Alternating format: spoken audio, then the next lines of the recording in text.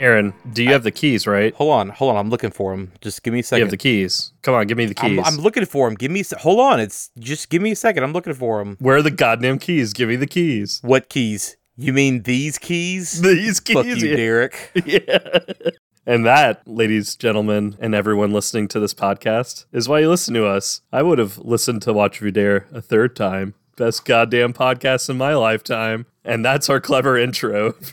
Welcome to another episode of Watch If You Dare, a horror movie podcast hosted by myself, the coward, Derek, and my movie monster boy co-host, Aaron, in which we dissect the fears, phobias, and social relevancy of horror movies across all ages and subgenres, as well as discuss just how scary they are for horror newbies and horror junkies alike. I suspect we're going to have quite a lot to talk about on this episode. Hell yeah. As our very, very clever introduction might have gave away, we are doing Get Out, 2017 Jordan Peele vehicle. Modern classic, I would say. And for this episode, we have friend of the show, frequent guest, Kelly. Welcome back once again. It is always great to have you on. Thank y'all. I'm very happy to be here. I think we're going to have fun tonight. Yes. Aaron, what have you been getting into lately? Not much. Just getting editing done, catching up on life, and trying to not lose my goddamn mind at work. But, you know, that's a whole other story. So yeah, we wanted to take a chunk of February to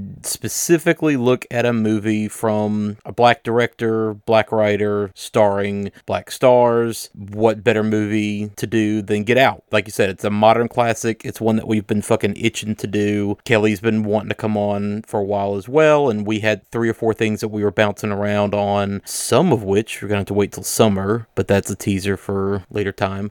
Yeah. But yeah, we are going to be covering Get Out. But before we jump into that discussion, let's go ahead and do some recommendations real quick. So Kelly, have you got any horror-related recommendations that you have discovered lately, whether it's movies, TV shows, books, etc.? Weird enough, so I had COVID recently and I was out of work and doing the whole quarantine, etc. with my girlfriend, and she's not a horror person at all. She will not watch them. I feel you there, man. But funny enough, though, it's kind of cool. The one and only horror film that I did get her to watch, it was literally like in the first month of dating, and we were over at her house, and I put on Get Out. Swear to God. And that's so funny that we're on this for Get Out. But she was like, "Oh, is this horror?" I was like, "No, I was like, it's more psychological thriller." It's a social thriller. It's elevated, whatever the term is, to like not actually call it horror. Yeah. I was like, "You a white liberal, huh? It's not horror. It's good. It's not horror." But no, we were watching the whole time these true crime documentaries. I've been really getting into documentaries a lot lately. And I guess in some ways, I mean, they are pretty horrific. And I know it's not traditional horror in any way, but it's just something that, I don't know, we just fell into. So it was like one after the other. But I will say there are some movies that have been on my radar that I just haven't had a chance to get to yet, like Lamb. Yep. I don't know if y'all watched Lamb at all, the A24 film. I really, really want to get into Lamb. Other than that, I did see there's this new film, and it literally is a great tie-in to what we're talking about. I think it's coming out in a couple months on a streaming service, but it's called Master. But it's about 2 African-American women. They begin to share disturbing experiences at a predominantly white college in New England. It's blowing up right now as far as early circuit and just building momentum and word of mouth. But I think it's coming to streaming soon, so that's on my radar. But haven't watched a lot of traditional horror. Make y'all laugh for a minute. I feel like the last, month, every night before I go to bed, I put on Return of the Living Dead and just kind of fall asleep to that because it's just such a classic. But no, that's about it. Just a lot of true crime documentaries. I joke about this all the time because in-laws basically just leave it on like True TV or whatever the like channel is. It's just nonstop forensic stuff. But every time that we walk in their house, it's constantly just like, and that's where they found the body. Eviscerated, gutted, 9 feet in a ditch. And then it just cuts to some like fat police officer with a buzz cut just going like, "Yeah, we found the body. It was in a ditch, covered in semen. It was missing its hands, and they were found 10 feet away with the eyeballs in the hands." And you're just like, wait, cool. So y'all are just casually watching this while you're like, hanging out on your iPads. Neat. Honestly, those shows are so easily digestible, though. Oh, yeah. Whenever like they're on, I could just sit there and watch it for hours and just turn my brain off. But actually, Kelly, are there any specific true crime documentaries that you enjoyed recently? Because I'm always on the lookout for some good ones. Yes, there's the one. I forget the name of it, but it's basically about this hotel in Los Angeles, and this hotel has this crazy history. The Chelsea Hotel, Yeah, is that the one with Elisa Lam and all the murders that have happened historically and all that? Yes. Yeah. And then the young woman goes into the elevator, and like she disappears. Yep, that's Lisa Lam. Before watching that, me and my girlfriend Amy, we knew nothing about that story and how it blew up. So like I'm watching it and I'm like, yo, this is like intriguing. I would say that's out of the 4 or 5 that we watched, that's probably like top bill. Yeah, that's high. I think there's a nice overlap between true crime fans and horror. So anytime like I can find a decent true crime documentary, I'm surprised I don't think either you or I, Aaron, have recommended too many on any of our past episodes. Not lately, at least. Yeah. Yeah. I mean, I remember we both really dug Mindhunter, both seasons of that. And I mean, I know that's not a true crime documentary, but as a true crime fiction show. Yeah. Yeah, Mindhunter was great. Yeah. And I mean, you know, David Fincher was showrunner. He directed. Yep. Definitely first 2 episodes, maybe last 2 of the first season. And then I don't know what he did in second season, but I love everything that Fincher does. Yeah. Yeah, that's one that I definitely hope comes back for a 3rd season, but I understand it was a very expensive show with a very long production. So I get why they're kind of hesitant on doing a 3rd, but I think a 3rd would be welcomed if they did it. Right. Hell yeah. All right, cool. Derek, what have you got for us this week? So actually, this is a pretty apropos recommendation for the movie we are doing this week with Get Out. I went to the local comic shop and I kind of told them already what I was ordering from the comic shop I still support in the last place we lived in, but I wanted to still support this local comic shop where I am now. And I asked them, like, you know, what are some titles I should pick up or be on my radar that I might not know about? And they asked me like kind of what I'm looking for. And I was like, I'm pretty good on superhero stuff, pretty good on most image drama stuff. I'm actually looking for more horror. I just got into The Silver Coin. You know, I read all of Cullen Bunn's stuff. What is some good horror if you have anything that's kind of off the beaten path? And they're like, well, it's not quite off the beaten path, but they recommended this comic called Anita Hawes' Nightmare Blog. Okay. Nita, and then Hawes is Hawes, Nightmare Blog. And it's actually a spin-off comic from the ongoing Philadelphia series that Image is putting out. The writer is actually a pretty well-known screenwriter. He's award-winning writer and producer of HBO's Showtime, Wu-Tang: An American Saga on Hulu. He did Marvel's Runaways for that show that I think lasted maybe 1 or 2 seasons. He helped produce and write American Gods. Rodney Barnes is probably most well-known for like his work writing and producing on the Boondocks and Everybody Hates Chris. I believe he was nominated for BET Awards and NAACP Image Award. He's also gotten award nominations for the Writers Guild of America for his work on Everybody Hates Chris, as well as the Academy Awards. So he's done a lot of work, but he actually wanted to venture into writing comic books. He said that that's like one of his first loves. So he did a little bit of work for Marvel back in like 2017. He started putting out this comic called Philadelphia for Image Comics. And I haven't read Philadelphia. I know it's multiple issues in.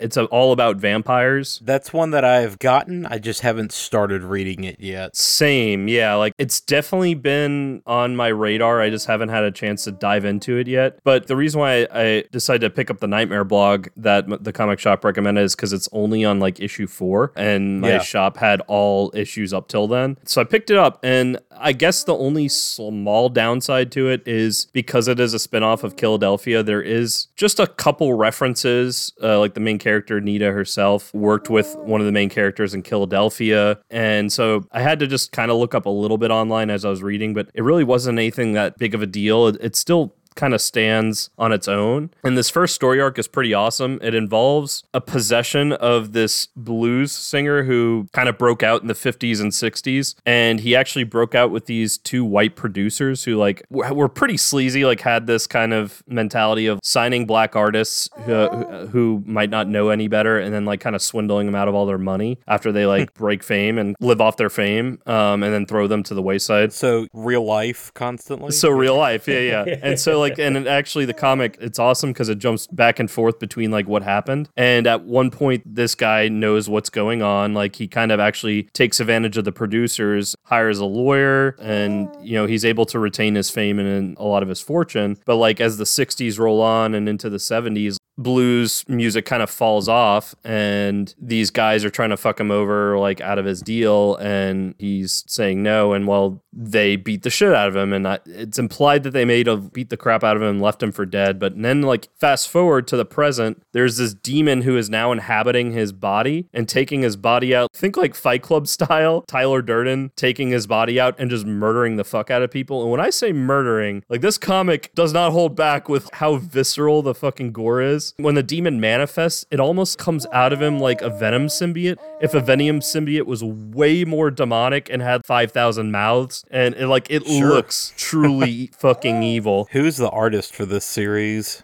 Jason Sean Alexander, who apparently has done some work on Spawn. I don't recognize his name right off the bat, but glancing over the synopsis for the first issue, that's the big credit to his name. But yeah, the artwork's solid. The character work's nice. The other thing about Nita that's neat, and this might be one of those things that I might have to go back and read Philadelphia to kind of explain. The brother of her ghost is still attached to her and like hasn't moved on to like the next plane of existence for whatever reason. It's funny because he kind of almost acts like her like spirit guide in a way, but also just there's a couple scenes where like he'll like, hey, wake up, you got an email finally from the blog, and like we'll wake her up in the middle of the night. Yeah, he's stuck as a ghost and he's kind of stuck to wherever she is, so like it's kind of boring for him. But there's also some tragedy involving why he's stuck with her. Part of the reason why I was saying that this is pretty relevant to what we're doing this week with Get Out. The main character is black. The person involved with the possession case is also black. There's some interesting things that it says about racial overtones in the country in general between like the 50s and 60s with like when it jumps back and forth between the blues singer and the present. But like even then, it's a good horror story. It's a good horror comic. The visuals, like I said, are terrifying, especially anything involving the demon. The kills are grisly. It's well written. Dialogue's top notch. I'm glad my shop recommended this. I really dig it. It's now part of my everyday comic reading. At the time of this recording, I think there are 4 issues out. I'm not entirely sure if it's a mini series or if it's an ongoing. I think it's an ongoing, but don't quote me on that. It just makes me more interested also in checking out Philadelphia. And I hope Rodney Barnes continues to work in comics because this is pretty damn good comic so far. I like it when people do make that crossover successfully where they're going from one media to another.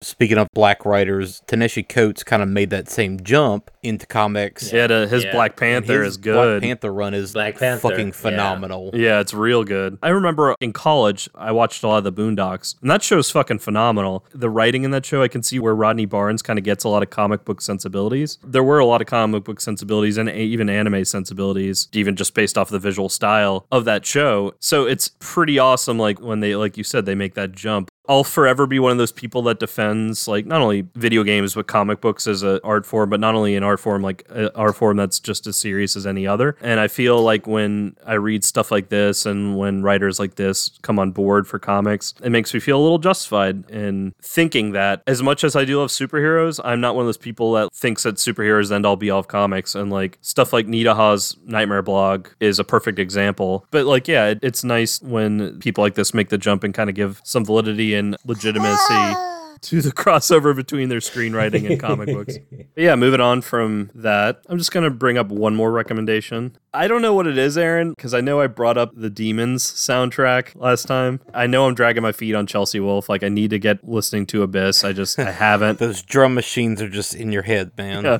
But for whatever reason, I decided to listen to the Suspiria soundtrack by Goblin. Hell yeah. You know, let me continue, Autumn? Anytime I was talking, she started fussing, and then like when I pay attention to me, Dad. Come on, Dad. But yeah, and I'm talking about the original soundtrack from 1977. Fuck, man, this is one of now my favorite soundtracks of any movie ever. It's great. It's definitely great. Yeah, it's pretty fucking good. Yeah, dude, really. Like, this is kind of more what I was wanting out of the Demon soundtrack. Now, granted, again, the title track from Demons with that drum machine is pretty badass. I love that. But holy fuck, the Suspiria soundtrack. I'd only really listened to the track Witch, which is like a whole bunch of ominous chanting and weird drum beats and shit. And it's rad, but it was just like, I don't know, like that's pretty avant-garde. But I was like, you know what, I'll give the soundtrack a chance. And I did not expect it to be as prog rock as it is. I did not expect it to be as prog electronica synth as it is. I didn't expect it to be ethereal and groovy and haunting and creepy all at the fucking same time. The whispering is actually pretty fucking effective as far as auditory like horror goes. It makes me want to watch Suspiria now and like see how the soundtrack is implemented in each scene, because it goes downright evil to downright dreamlike. It's not like it's bouncing around with no purpose. Dario worked with them on that as well, right? Yeah, I mean, he always kind of collaborated back and forth with Simonetti and the Goblin guys, and they kind of crafted what the sound and feel would be. And he kind of did that with pretty much all the soundtracks that he worked with them on. The Goblin one definitely is great. We all had feelings about the remake of Suspiria, but I will say, so Radiohead is my favorite band of all time. I've seen them a few times live. Like, I just fucking love Radiohead. But Tom York, he took a chapter out of Johnny Greenwood's book, you know, because Johnny started working with P.T. Anderson on like tons of films, and now Johnny's ripping it up, but Tom's ripping it up as well. His Suspiria soundtrack is pretty fucking legit. I will say there's bias because I'm a big Tom York fan. I'll admit, I actually haven't listened to the remake soundtrack. I like Radiohead as well. I like Tom York. Honestly, like, The Bends is one of my favorite, like, 90s albums of all time. And it's my favorite Radiohead album. So yeah, I love Tom York. I didn't realize he did the soundtrack to the new Suspiria film. So that makes me want to go listen to it now. And I honestly have heard good things about both the new one soundtrack and the new one has its fans as well. Yeah, I very much like both, but they could not be more different from each other. So different. Yeah. I am coming at it, though, from someone who hasn't watched either of them and hasn't, up until now, hadn't listened to either soundtrack. From the work I've heard from Goblin, this is probably, I would say, their best work that I've heard. I don't know if you guys think it's their best work, period, but a lot of people online were saying it is. I can see why. Every listen, I'm finding something new. Like, there's, like, hidden vocal cues in the background. It kind of almost reminded me of a little bit of The Shining's soundtrack, where it's just, granted, The Shining soundtrack is much more just random fucking noises that are creepy as shit. But there's a lot of chanting, and there's a lot of weird atonal stuff. Exactly. And there's a lot of loud, echoey bangs. I get you. On top of a groovy or rad as fuck prog rock album. I would say, honestly, my two favorite, because a lot of people point to like the title track Suspiria as their favorite song, which it's a damn good song.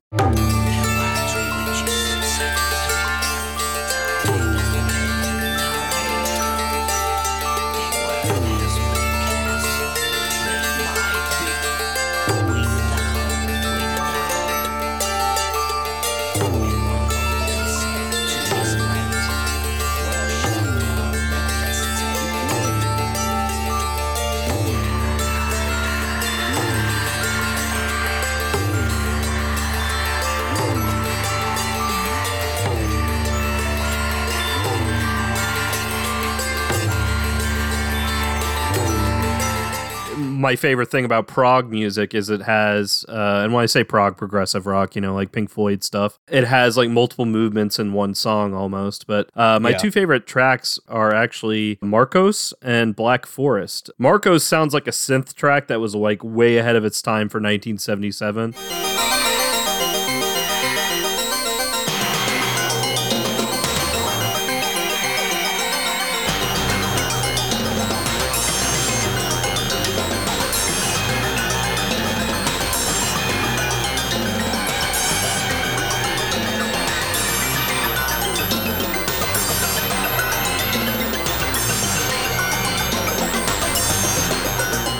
And Black Forest, that's probably the most ethereal wave, maybe even shoegazy. And again, like just throughout it, parts of it almost sounds like you're listening to like a haunted music box or like one of those wind-up things that plays like a lullaby at certain points.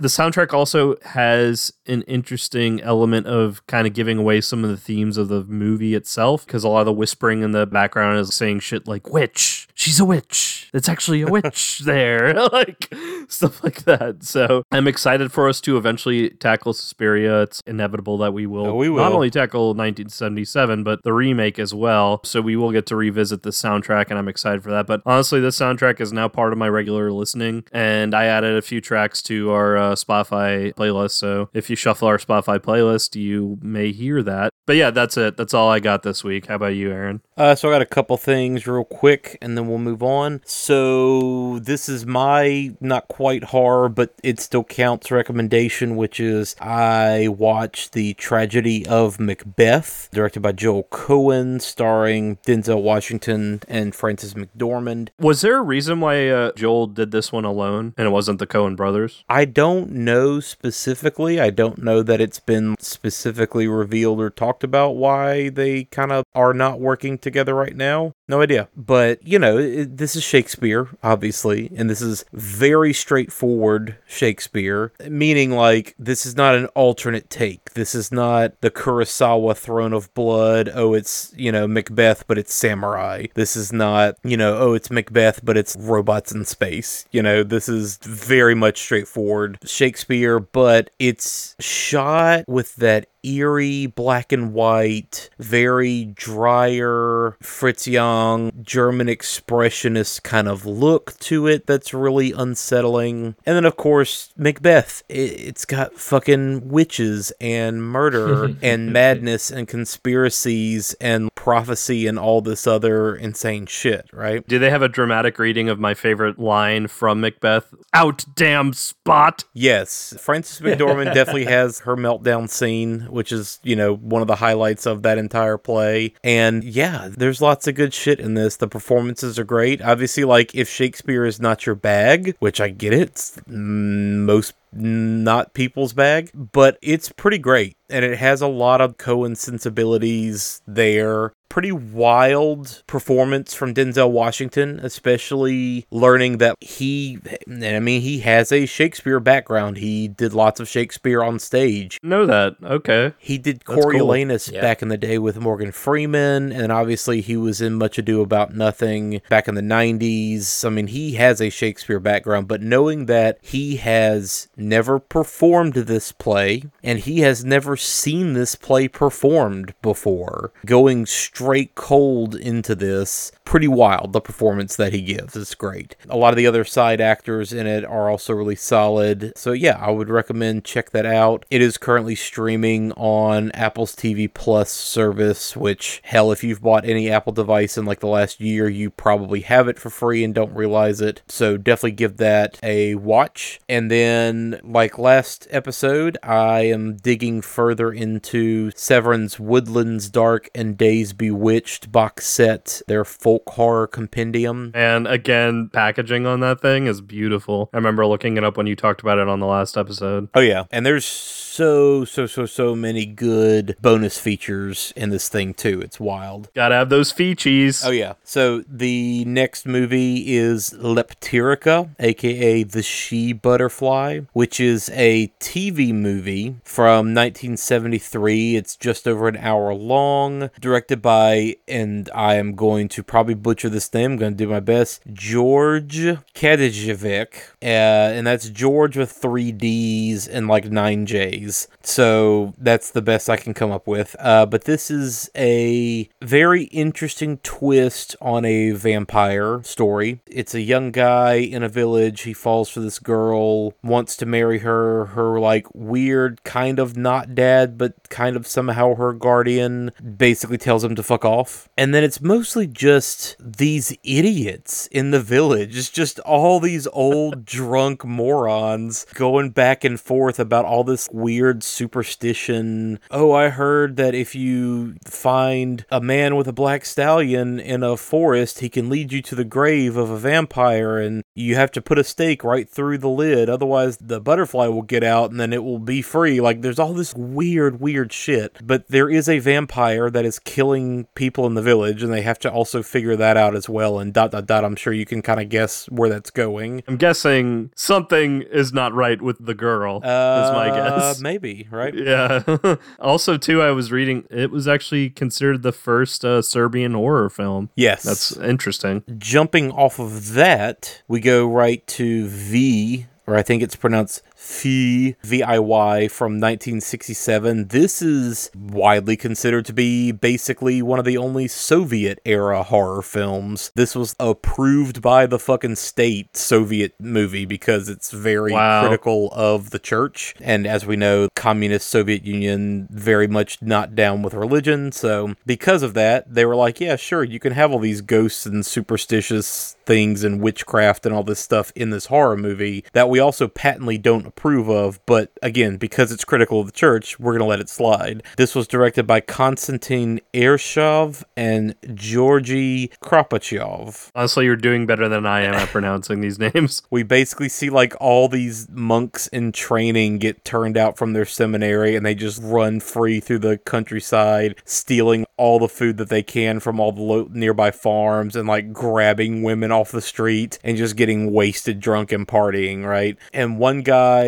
kind of ends up stumbling into this old witch, and she takes him out to like fly across the countryside in the night, and he kind of wakes up the next day and is like, whoa, that was weird, whatever, I must have drank too much. Then he gets called to a village to oversee the wake of this woman who has died. She's like the daughter of this rich guy in the village, and he's paying this priest to come and oversee the wake. And it's the kind of thing where he has to stay there in the church with the dead body overnight and pray over it the entire time. And he has to do it for 3 nights in a row. And what you find out is, girl is the witch. And so it's interesting because every night the like spooky haunting stuff intensifies, and she comes back from the dead and like fucks with him more and more to test his faith. And so he's drawn himself into a chalk circle and is praying and pushing back against her evil magics and everything else. But the end goes full bananas, and there's all kinds of really cool novel special effects, little interesting makeup things happening, and it's just interesting to see this kind of movie come from Russia, where if you've seen any Russian cinema at all, chances are it's probably Tarkovsky stuff that's very long and slow and plotting and 4 hours and very philosophical, right? Which all that stuff's great. I love Tarkovsky, but this is such a tight, fast, again, like just over an hour long kind of thing. And again, like I mentioned in the last episode, these are all on Shudder now. So you can literally just pull all these up, watch them. They're all right there at your fingertips, very easily accessible. That's interesting, like, because these seem like they, for a long time, were probably hard to come by. And now it's just in this box set, and now it's on Shudder. Like, that's cool. The vast majority of the box set is like that. There are some things in the box set that were put out by Severin previously. So V is one of those titles that they've had out for a couple of years now, but Leptirica definitely not. There's a couple of other ones that I'm very, very anxious to get to in this box set. There's some very cool shit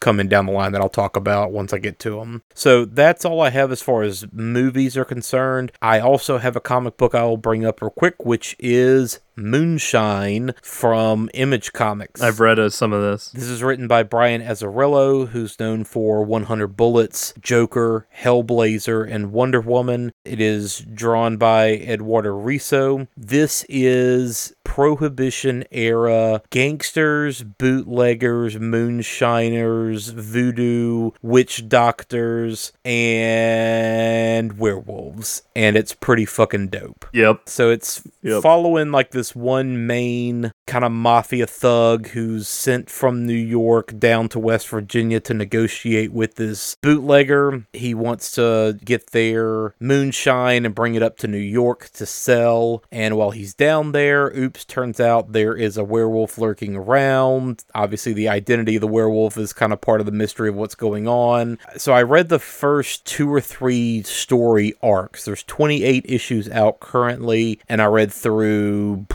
I want to say like 18, 19, 20, somewhere in there. In the second arc, he actually ends up getting arrested and gets sent down to New Orleans. So the entire giant second story arc is set in New Orleans, and it's very much a voodoo set story with a lot of the like local New Orleans legendy stuff there. This is now with him having the werewolf curse. Does it have a Rougarou? I didn't read this far. No, but it definitely kind of touches on that idea because pretty quickly in the story, he gets bit and he becomes a werewolf, this main guy. There is a lot of that in the second story arc. So it's very, very cool. And it's wild to me too, just visually, how much the artwork is definitely influenced by Mike Mignola's style, the guy who wrote and created Hellboy. Yeah, it really is. And I noticed there's so many newer artists that are very much drawing in a similar style. It reminds me if you put Tim Sale, who did Batman Long Halloween and Dark Victory, like if you took his art style and Mignola and like put them together, that's exactly what Risso's art style is like. The characters are all slightly exaggerated, and so they're all kind of extra grotesque or extra, what's the word? Like everybody is very heightened, right? They're very caricatured. It's not going for realism. Very, very flat coloring, lots of, stark outlines, lots of shadows. The artwork in it's gorgeous, so I'm very much enjoying that side of it, and the story's been great. Like, I like a lot of where the story's kind of gone, and the characters, and I think, honestly, it would make a great fucking TV show if somebody were to ever pony up the money to do it. Obviously, it would be expensive, because it's all set during the Prohibition, and there's a fucking werewolf, right? But it would make for a killer TV show. There's so many characters that are very interesting, and some of the story threads go in very interesting directions, and there's a lot of mystery to it, and there's a lot of open doors to different things that don't necessarily get explored in depth, and it leaves you to kind of fill in some of those blanks. And I very much enjoyed that aspect of it, because you could go into like all these different little side paths, and it would be very, very cool to like see some of that stuff explored further if you had it in like a TV show format. But yeah, I very much have enjoyed that series so far. Definitely looking forward to like you said, adding that to my regular reading since it is still an ongoing series. So again, that is Moonshine from writer Brian Azzarello out on Image Comics. I've only read, I think, through the first arc, and I really enjoyed it. Yeah, man, one of these days, we're going to get like a comic, a book, or a movie that does the Rougarou justice. So anyone listening out there who is an artist or a writer of some kind, please make a good Rougarou story. Oh my God. All right.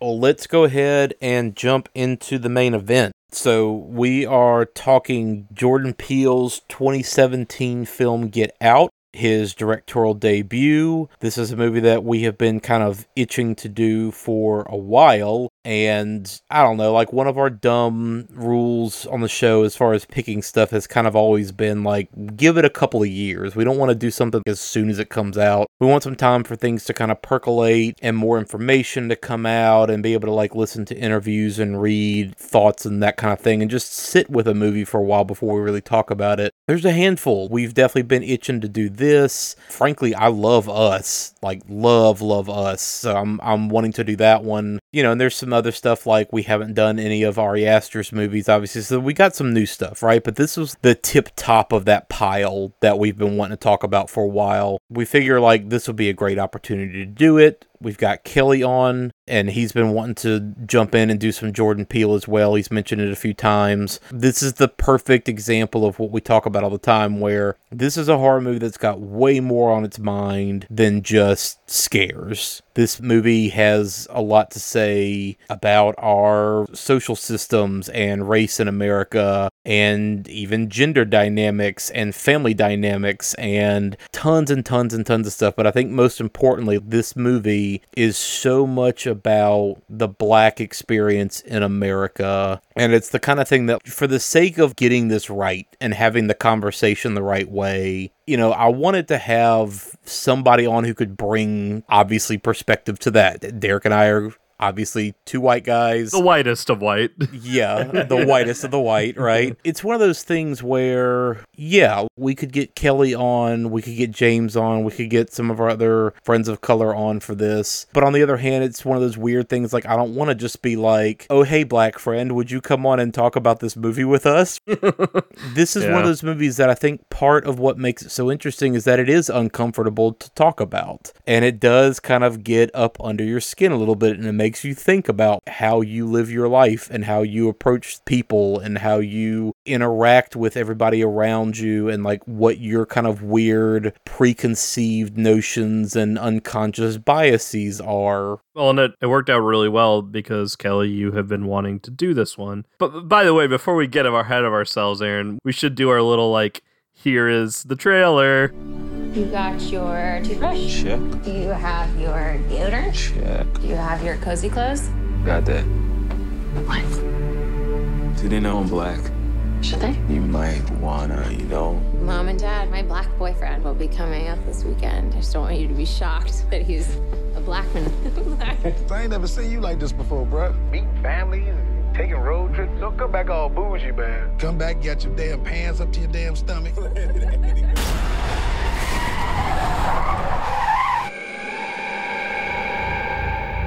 So you guys coming up from the city? Yeah, we're just heading up for the weekend. Can I see your license, please? He wasn't driving. I didn't ask who was driving. I asked to see his ID. Call me Dean and hug me, my man. So how long has this been going on, this thing? We hired Georgina and Walter to help care for my parents. When they died, I couldn't bear to let them go.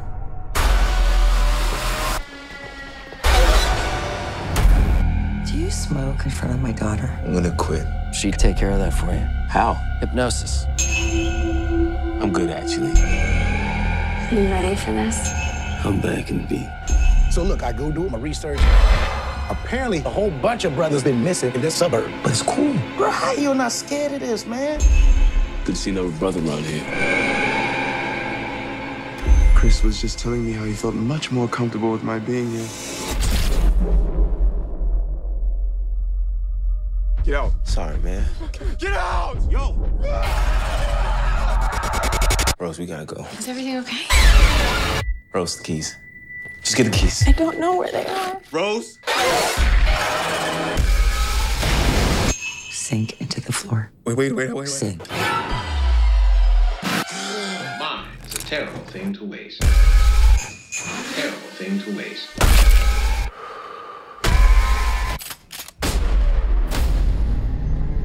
If there's too many white people, I get nervous.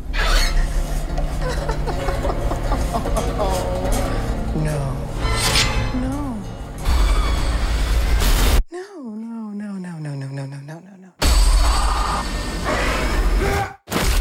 Mine is a terrible thing to waste.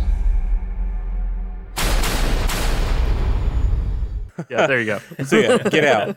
But yeah, like I'm definitely excited to talk about this. So all that said, again, this is Jordan Peele's directorial debut. He, obviously started doing all manner of comedy stuff from improv to stand-up. Obviously, the Key and Peele show was like a massive, huge thing on Comedy Central. Remember, I brought up the Key and Peele show a while back as a recommendation because there are a lot of fucked up Key and Peele sketches that have a lot of horror in them. Yeah. You could tell, like, they were like, at least Peele were horror nerds or are horror nerds. Like, there's a lot of references to horror movies. Some of the sketches take a weird, dark turn and make you feel really uncomfortable and creeped out. I can see where he went from Key and Peele to Get Out. I can definitely see that natural progression. And I remember too when Get Out was announced, the amount of people that were like, wait, the guy from Key and Peele is doing a horror movie? Yeah. And in my head, I was just thinking like, nah, y'all have no idea. There's so much fucked up stuff in Key and Peele. Watch that Family Matters sketch and you'll know exactly like how dark they can get. But I had heard interviews with him and just hearing how excited he is talking about movies, but specifically talking about horror. And it was just one of those things where I was like, this guy, we're on the same wavelength. Here we go. This is one of us, Google gobble. We will make you one of us kind of thing. So I was very much excited to see this from that standpoint. And honestly, like I mentioned a second ago, I love Us. I honestly like Us, I think, more than Get Out. It's not quite as tight of a movie. Obviously, it's a little bit meandering. It's one of those, I think the weirdness of that movie clicks with me a lot more. But this movie, Get Out, is just so fucking tight. And obviously he won an Oscar for this script. But the storytelling here is so perfect. And the direction, like, right out the gate is so perfect that it's one of those, in the last couple of years, we've been blessed by having a lot of great horror debuts. But this one, I still think stands out just for the impact that it had. So, all right, I have talked way too fucking much. So I guess, Kelly, what are your thoughts just to kind of get some stuff going? I think the draw for me is definitely like just being a child of horror. I mean, like I've told y'all the story of my biological father, like sitting me down and just show you his parenting abilities, but to sit me down in front of a TV screen in Detroit, turn on Night of the Living Dead, and then like deuce out, like peace out. Hell yeah. I'm like 5, 6. I'm literally my son's age. But like grew up, like that stuff has always been ingrained in me. But I think the greatest thing about Get Out is these misses, I'll just call them misses in the industry. That we on the consumer side, whether we're a person of color or not, we on the consumer side, we know what we fucking want, but studios just always have these misses. And like, there's this thing, this rhetoric that's said of like black stories and black films don't sell movie tickets. For me, the biggest thing is it's great when something like this comes along and it blows the fucking roof off the house. Distributed by Universal, of course, produced by Jason Blum and his company Blumhouse. And like Jason Blum has this business model where he's like, yo, we'll take a chance, but like we gotta recoup, right? So of course, like it's business at the end of the day, but they won't make a film over $5 million at that starter level. So Jordan Peele, this is his directorial debut, made for $4.5 million and it grossed $255.5 million. Yeah. Fucking crushed it. Yeah. When you talk about that, it's like, bruh, like makes you feel good, right? But then also the flip side of that is not only is it shattering those confines of like, oh, well, black stories don't fucking sell. We want to, and I'm going to say this as a film buff and as a student of cinema as well, no matter how much I love Titanic, but we'd rather go to the movies and watch fucking Leo DiCaprio on a boat for 3 hours again. But it's like, no, man, we're reaching a point where it's like people want to see different stories, but more importantly, there are people out there who have never gotten the chance or the opportunity to see themselves on the big screen. So the flip of that would be representation. And like, it's just so cool. Even though, yes, the lead actor is a British actor playing an African American. First off, he's a hell of an actor, and I get why Jordan made that creative choice. But like, it's just cool to finally like have representation in the genre that I love more than any other genre, and it be fucking like stellar. Be thought provoking. It's not just a horror film with fluff. Like, it's a very thought-provoking film. I know y'all probably agree. The greatest thing about this film is no matter what those shorthands or those social circles around us may look like, it stirred up some conversation. Like, fuck, had us thinking differently. It's interesting you say that with thinking differently. Something that Aaron said that has stuck with me. You said it during a recommendation a while back, Aaron. I don't remember which episode it was on, but you were talking about the new Candyman movie. I'd asked you, like, how scary is it? And the thing you said was, for me, is just like a chuckle fuck horror fan, white guy. Like, it wasn't that scary. I just loved it. I thought it was a great movie. But like, the thing you said that stuck with me is, but I can't say the same for someone of color who saw this movie. For them, this movie could be way more horrific and way more lasting in that horror sensibility for them. So, like, peek behind the curtain, this is my first time ever watching Get Out, period. I haven't even seen, beyond, like, the previews when it was first hitting, I haven't even seen scenes from this movie except what I saw in previews. For some reason, I thought you had watched this before. I thought you and your wife, watched it. Okay. We started our podcast, at the end of 2018, I want to say? We had that unwritten rule of we're going to cover horror movies that have been out for at least 2 or 3 years, and Get Out was still very much fresh at that point. But, like, when we were putting together our very first list of movies we wanted to cover, Get Out was one of the movies, like, instantly, done. We're going to do Get Out eventually. We want to let it, like, age a little bit so we can really kind of talk about how it's been received. But, like, I'd never watched Get Out before. Part of the reason I did that was the start of our podcast, because once we committed to the fact that we were going to eventually do Get Out, I was like, I want to go in with the freshest eyes possible. There's so many horror movies I've seen, like, bits and pieces of, or caught on, like, sci-fi growing up, and, like, saw half of, and then, like, now we're returning to it. I'm watching it start to finish. But like, the thing that was really sitting thing with me with Get Out is this movie is creepy, even just from a generic horror standpoint. It's fucking creepy the way Jordan Peele, I don't know who did the cinematography on this. I didn't look that up. I apologize. Some of those scenes where like people are like walking in the background or someone's in the window watching him. The sound cues almost do the cliche like sudden sound cue happens as like a false jump scare happens. Again, going back to like him being such a horror nerd, I love his commentary track for the movie because he's constantly just throwing out stuff like, oh yeah, this is my Shining shot. This is my Rosemary's Baby shot. Yeah, this person sitting in the background is like supposed to be like this. In the first scene with Lakeith Stanfield, that motherfucker throws out like 6 horror movies that he's like, all of these were like influences on this opening scene. He knows his shit inside and out. Was any of it Carpenter? Because I felt like that opening scene had Carpenter. Oh yeah, he like specifically mentioned Christine. He mentioned Halloween. Yeah. He very much is wearing those influences on his sleeve, but not in like the Tarantino way of like, I'm directly just riffing on this one thing. He takes the subtle cues and is like, oh yeah, no, this is what I'm doing here. I'm not calling attention to it though. That's what I appreciated because I could tell these were at least influenced, but they weren't. I don't want to say Tarantino is obnoxious. I don't think, at least his film style, I don't think is. That's what I meant. He's wearing his influences on his sleeve, but it's not in that, hey, see what I did there? See what I did there? Yeah. You know what this is? It's not that subtle. kind of very obvious thing. But to get back to my last point, from a horror standpoint, it's already a pretty creepy movie. The way people are acting, even just the awkward social situations, that stuff really gets under my skin as someone who has anxiety and social anxiety. All those interactions he has at the party and all his interactions with her family before like things take that dark turn was kind of skin crawling for me. But then the other thing that struck me, and like this gets back to like what I was saying with Aaron, what you were saying, how much more terrifying is this movie for like a black person? I feel like the horror would punch even harder in a way that you or I, Aaron, can't relate to. And like that's kind of what I kept coming back to. And I think Jordan Peele did such a phenomenal job of not only directing but writing this movie that it became like almost like a universal message. You know, you might not get what I live through on a day-to-day basis, but here's the best example of what it is and like what it's like to be in this situation for anyone to like to consume that. But I don't know, like that's kind of what I kept coming back to. No, that's it. I mean, that's a great point. And I think the thing that I can speak on, you know, we've all heard that adage of life is stranger than fiction, right? Yeah. And, you know, yes, Jordan Peele wrote a film, but I think what's crazy is to use it in this way. It's like, oh, how much of horror would it be to a person of color? The thing that really hits is, to me, I don't think of it as horror. Some of that shit, like real talk, is just reality. Yeah. And it fucking sucks. But like, just to be very, very, you know,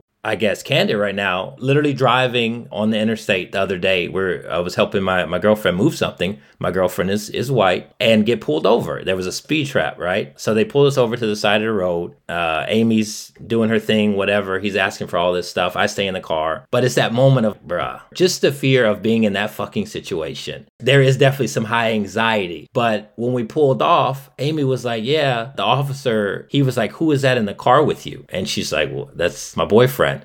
And he's like, oh, does he work with you? Because her car is a company vehicle. Probably too much information, but the point is just being in that situation is very fucking uncomfortable. You know what I mean? I remember growing up, there was like a group of us. We were like loitering in the parking lot of a bowling alley or something. Yeah. Just being, you know, like teenagers out in New Orleans. We could have gotten way more trouble because not only was there a drug dealer with us, but we had alcohol in someone's car as well. But like we were just loitering. I think we were waiting for someone's girlfriend to meet us at this parking lot for some, I don't know. This cop comes up. He's like, what the fuck are y'all doing? Like, if you're gonna loiter, I'm gonna ask you have to leave. He says, do me a favor and empty your pockets. And like, I wasn't looking at the officer. I was like looking at one of my friends at that point. I instinctively like start pulling out my wallet, my phone and stuff. So does like one of my other friends. And he says, no, you two don't do that.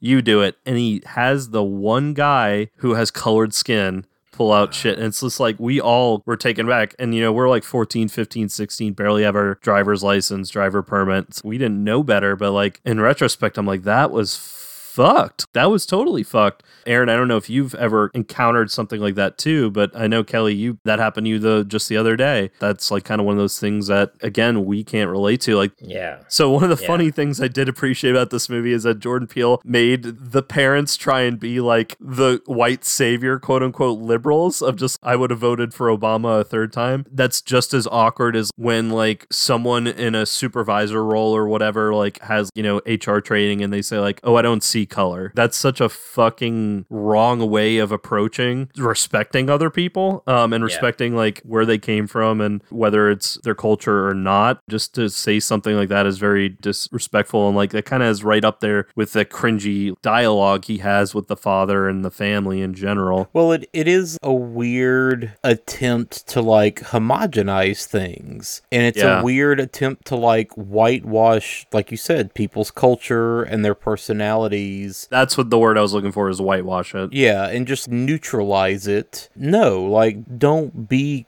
colorblind. Embrace people for who they are and for the culture and like the perspective that they bring to your life. Like that's the thing, I guess, is just even Get Out pokes fun at that, because when the blind guy is giving his like villain speech, he asks him like, why black people? He's like, oh, I don't know, I don't give a crap. He says something like, it's not about race to me, I just want your eyes. But like that felt very much just that line of, I don't see color. Like how many times have we fucking heard that line? Yeah. So to your point about the parents a second ago, Jordan Peele has been very straight up. This was kind of the nugget of the entire story, period. Like, it all kind of rooted in the post-Obama presidency era of, well, okay, now we have a black president, so everything's okay. Racism is dead. Everything's just going to be fine from now on. Defeated racism, yeah. Right. Yep. That's how so many people were trying to act, and it was just one of those like, well, black people can stop complaining because, there's a black president now, right? What? Right? There was just a lot of that attitude. And it's one of those things where that attitude has been so prevalent in all walks of life, right? If we're talking movies, let's think who has access and who has opportunity and who has been able to like have their voice heard historically in film. And it's one of those things where like I have heard from multiple people,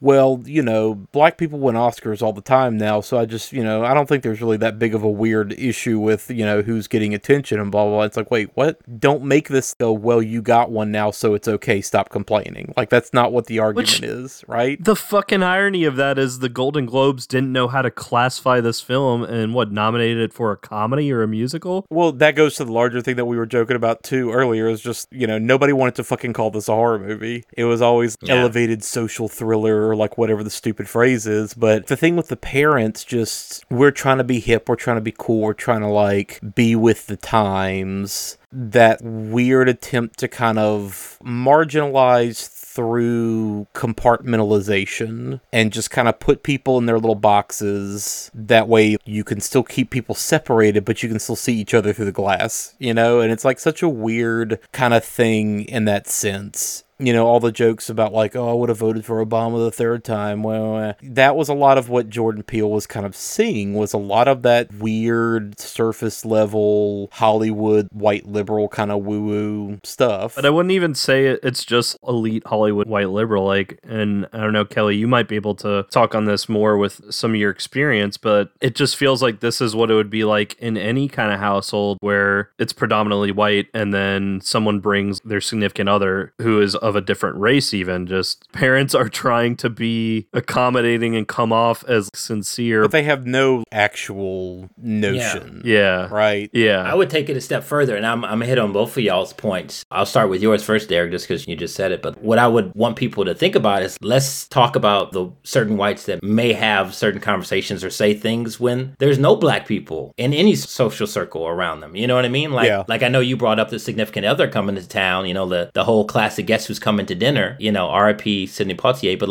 what about these situations where people literally have no interaction with people of color, and maybe not necessarily just black people, people from the Latino community or the Muslim community? Like, I think the greatest thing that the film draws upon, and like I just think about it over and over because I do think about the parents, and this kind of goes into what you said earlier, Aaron, is I just have the words in my mind like moving past racism, like, oh, it's over. You know what I mean? Like whether we voted for Obama or something else that, you know, was justification for us to feel this way, it's like those characters portray the attitudes of specific white liberals who do feel like in this race relationship, like, oh, well, because of X, Y, and Z, you know, we've moved past it. But then on the flip side of that, you know, the film portrays a very vivid picture of, you know, whether you think you've moved past it or not, like, it's just not, that's not how it works. And I'll just go to say, like, you know, racism is not overt, you know, it's not in your face, rambunctious. I think y'all know I'm the baby of 15. I have tons of half siblings. Specifically, they're half German, but I have 4 siblings that grew up with us in Detroit. But like my brother Ian still tells me to this day that there are, you know, relatives on that other side, not the Sherman side, you know, the side that look more like me. You know, these are people from the North. You know, oh, the North can't be racist, right? That shit's all down in Louisiana. You know what I mean? It's crazy that like Ian's like, yo, bro, they said some of the most racist, wild shit that I've ever heard. And these are people who, Michiganders, like these are people that you don't think of Michigan as a fucking racist state, right? And I think that's the thing is what both of y'all have kind of articulated is like, yo, like it's not simple, but also it's just not over, whether we like to think that we're the most progressive liberals in the world or not, you know? Yeah, prejudice is everywhere, and insulated closed-mindedness is everywhere. Like, it doesn't matter that historically the South was particularly bad about it because that's where slavery largely existed in the United States for a certain period of time, right? At the end of the day, like, guess what? Prejudice is still everywhere. And the whole notion of, well, we're past this now, you know, we're in a post-racial America, like Jordan Peele was kind of getting at, was, you know, it's naive, but it's also kind of a weird attempt to, like, discredit anybody that feels otherwise. It's a very, like, no, I hear what you're saying, but no, you're wrong. It's not that. You know, you can't be, you know, mad about XYZ nowadays because that just doesn't happen anymore because, again, we're in a post-racial, post-Obama America. But clearly, like, we saw how that pendulum fucking swung in 2016, right? And we're still dealing with the fallout of that now, right? And things are arguably worse than they probably have been in a long time in terms of racism in America with the capital R in all directions, right? Then you have people, and this is kind of going to the family as a whole, but especially the parents, because I know we're kind of still focusing on that aspect. They seem like caricatures of people who say they're like white progressives who kind of not bend over backwards in the right way of being an ally, but like be an ally almost for like the showmanship or be like, oh, don't you like me? See, I have a black friend kind of like mentality. It's a facade. It's a facade. It's brownie yes. points. Yeah. Hey, this is my cool black friend. Yeah. One of the best things I ever heard during the Black Lives Matter protests that were happening across the country at the height of that, it was about how can you be an ally? What's not the right way? That's a bad way of saying it. What's the successful way to being an ally? And one of the tenets that they listed, and this one really sat with me, is knowing just when to shut the fuck up. Mm-hmm. It's not your turn to talk, just shut the fuck up. And that's almost just as important as being the person to go talk to the police, is what they were trying to say. I feel like that's kind of like what the dad is like, especially, and even the son, like even her brother, like they don't know when to shut the fuck up.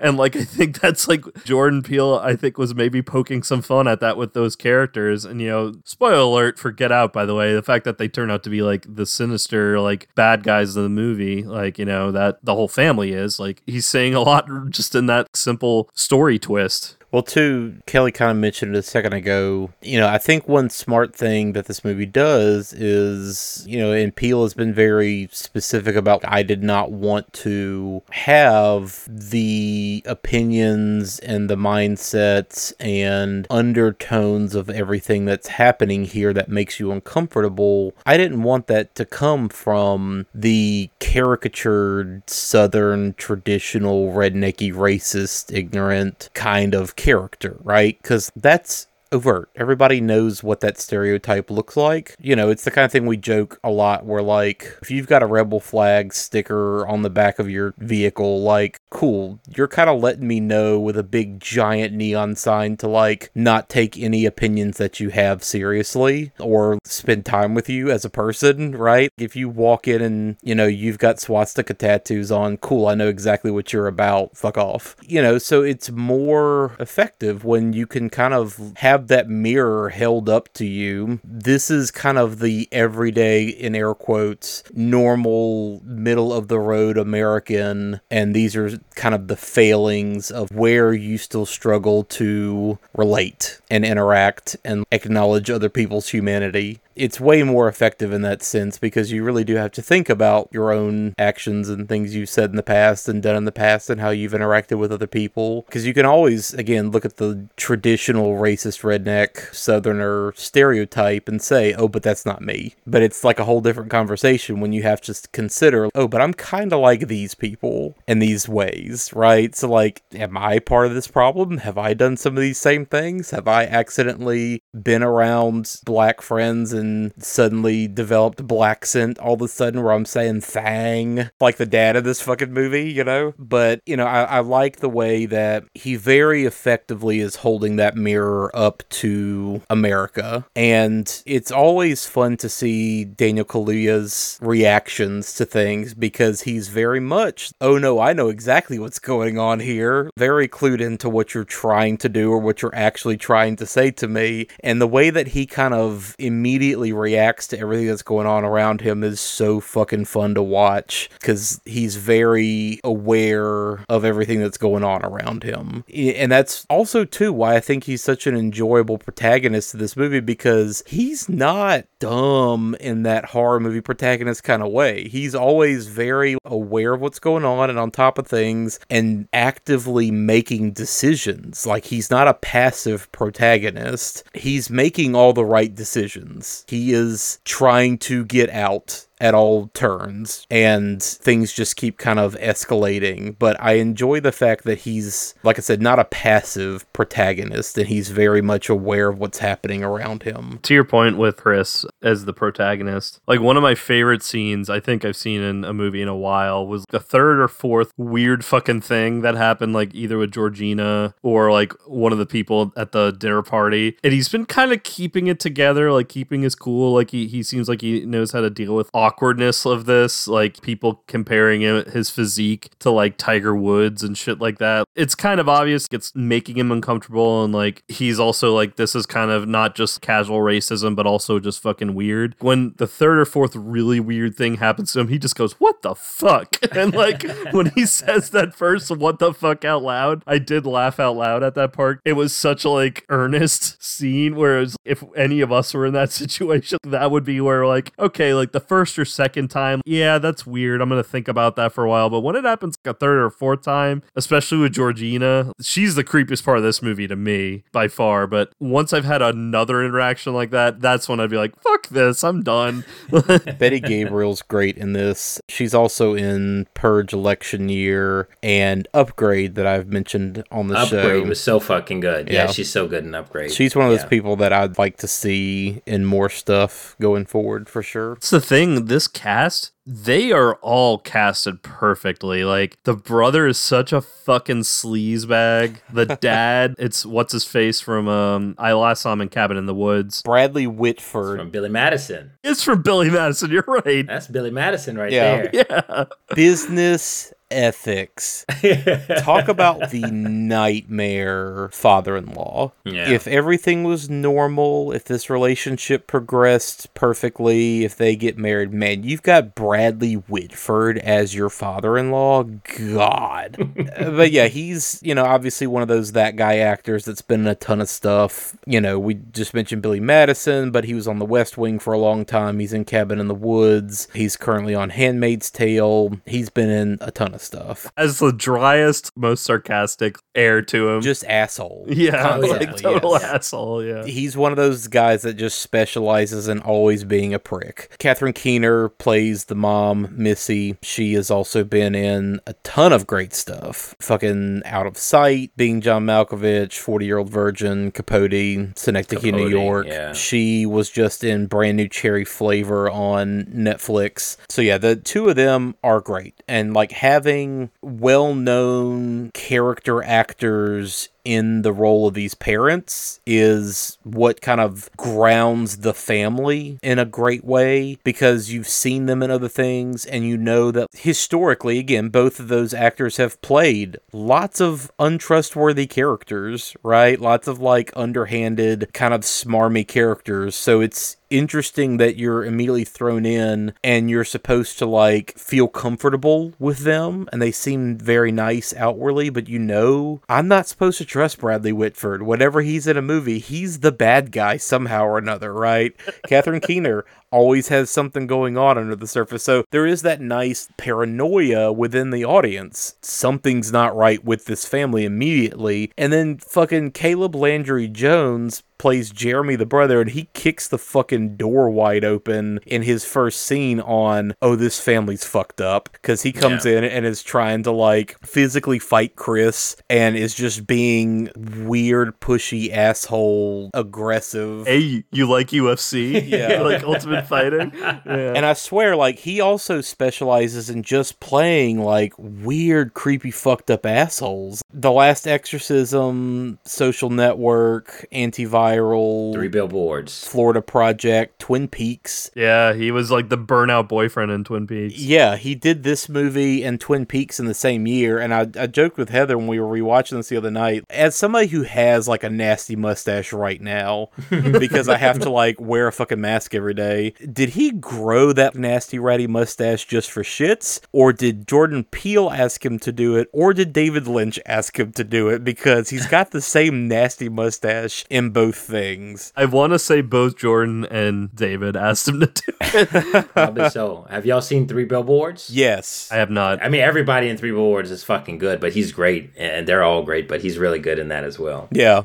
So between the three of them, right away, I also joked with Heather about this too. Allison Williams, to me, has just prime psycho energy. Yeah. Oh, yeah, man. And granted, I've only ever seen her on Girls, because Heather watched that show while it was on in kind of a weird masochistic way, and this. And she's kind of off her rocker in both things. Her eyes are always a little too wide open, and she's always smiling a little bit too much. Kind of weird psycho energy. So that immediately... guy's lifeless eyes. Yeah. Like a doll's eyes. So immediately, like, you know something's up with this family, and it puts you on edge, and you're constantly looking for, like, the weird details on the edge of the frame and the things that they're saying. On top of that, wasn't she in The Perfection a year later? Yeah. Which is, I know, is another, like, wild fucking horror movie. Yeah. So everybody in this cast has some kind of horror connection from the rest of their filmography, which is interesting for sure. Even Kaluuya, when this movie came out, I really only ever knew him as the guy from that Black Mirror where they were all on the stationary bikes. And so seeing him in this immediately was like, okay, wow, this guy is next level. He is going to be in a bunch of stuff going forward. And since then, obviously, Black Panther, Widows, Queen and Slim, Judas and the Black Messiah. He's got Black Panther 2 coming up, and Peele's next movie, Nope,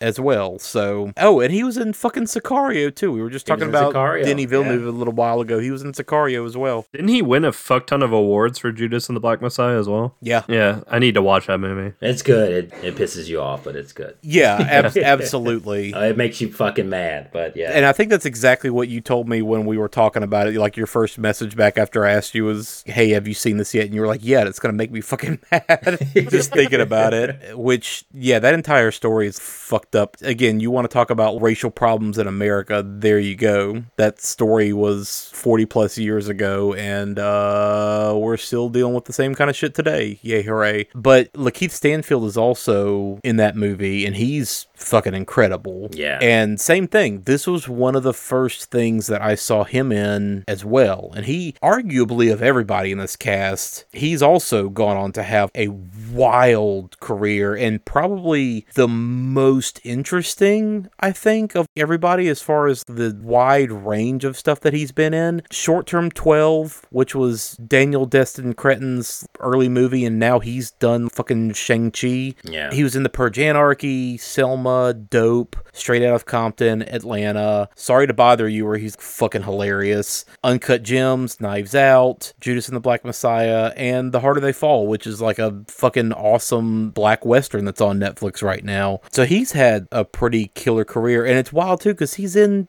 2 scenes of this movie. That's it. And the 2 scenes that he's in are like so fucking memorable. Are memorable. Yeah, like Yeah. I've mentioned everything with the housekeeper Georgina and even the groundskeeper Walter, like throughout this movie are some of the creepiest stuff. But like the most goosebumps kind of chill down your spine moment of this movie, in my opinion, is when he takes a picture and accidentally has the flash on and it flashes at Logan King. That's when he like screams the title of the movie, like, get out, get the fuck out. Yeah. That's also the point of the movie where I would be like, all right, no one's keeping me here. I'm done. Like, I'm out. He also was in the opening scene too, where like he gets fucking abducted by the brother wearing that goddamn like night outfit or whatever he's wearing. The thing that I liked about this movie is there was also a lot of elements of show don't tell. And like you can tell the brother thinks he's a hard ass. He's obsessed with Ultimate Fighting and wants to test out his physique. But also like when he abducts their victims, you can tell like he tries to adopt this almost slasher persona, I felt like, with him putting on like that knight's helmet. Oh, it gets weirder than that. So listening to the feature commentary with Peele, he built out kind of this whole giant backstory for everything that's going on that literally involves this whole weird secret society of people who are connected to the Knights Templar, and that's why there's so much knight and medieval imagery in the movie. There's a lot of lion imagery in it as well, which the lion was a representation of God that was used there in the Crusades a lot. It's this whole wild search for the Holy Grail, find immortality,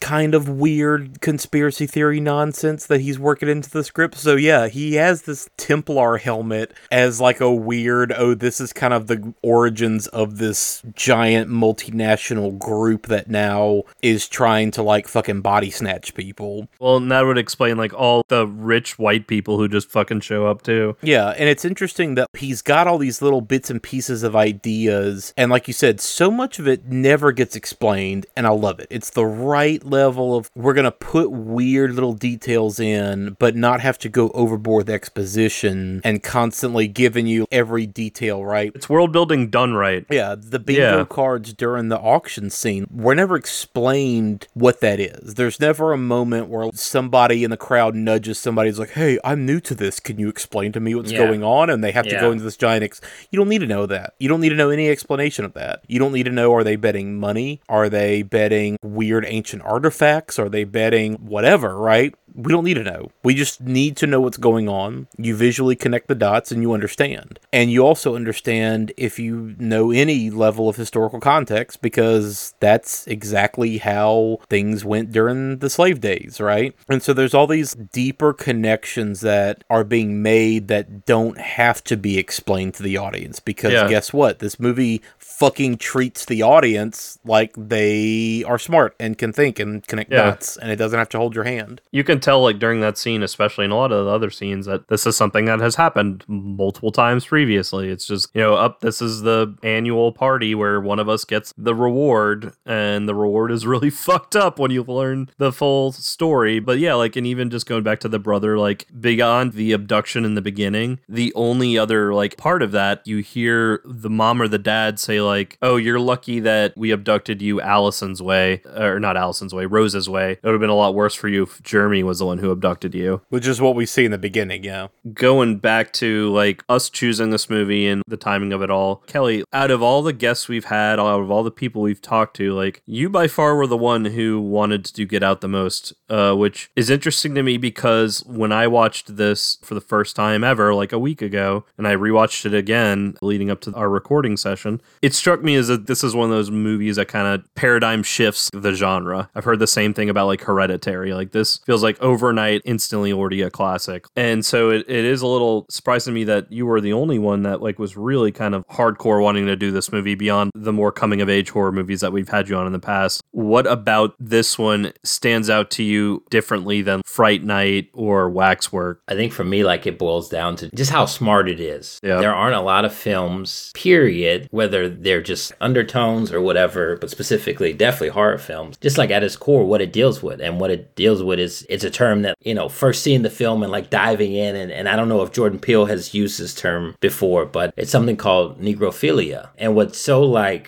scary, just really, really feels palpable in this film is it's the romanticization of blackness and how, you know, it's something to be accumulated instead of a cultural identity to be understood. Yeah. You know what I mean? It's the guy at the garden party with the mustache going on about, you know, black is fashionable. Yeah. It's something to be expressed and like you want to possess that. I mean, it's the definition of cultural appropriation. It's beyond, oh, well, we're going to take your music and we're going to take your food and we're going to take your writing and we're going to take your clothing. It's, we're going to take you. We are literally bodily, mind, heart, soul, everything, like going to take who you are and absorb that. It's almost like a very different type of slavery. Yeah, absolutely. It's interesting to me that the person that is chosen to take over Chris's body is the blind guy. So I tried not to like read too much because I know this movie has been like analyzed to death already, but like tried to come at it with my own thoughts on it, even if the thoughts were similar. I couldn't help myself. I did read some of the stuff that Jordan Peele was talking about. And one of the things that stuck with me, because I thought the same thing while I was watching this, is the character of Hudson, who's played by Stephen Root, the blind guy who is going to be the one to take over Chris's body. And he's the one that delivers "I don't see color" type of line. He even like states or comes off in his earlier dialogue that he's the least racist of the whole group there. But at the end of the day, he's still just perpetuating the system 100%. Completely. Yeah. That complacency almost is what makes this kind of genre of racism all the more horrifying, and literally horrifying in the way it manifests, where it literally is them, you know, like you said, body snatching. Rich white people body snatching like the bodies of physically strong or like gifted people of color. And like that's, the subtext is all over the place there. Yeah. And it's crazy that you say that because in a way it's almost like he speaks to all of, you know, the people that fall in that category, where it's like his blindness in a way, you know, his own thinking is one thing, but it yields a whole different type of horror for the people who fall under that specific way of thinking. But I think what was cool is like, even when I talked about the ownership or the accumulating, right? When they're coming into the party, like all the people are coming to the actual bingo game, Jordan Peele's like astute detail, like even down to the cars that they came in. I don't know if y'all noticed, they all come in black cars. Yep. Yeah. I think Jordan was equating like ownership of a vehicle to like ownership of the black bodies that they were also going to get as well. Yeah. Just very small details that were just, it was really well done. Well,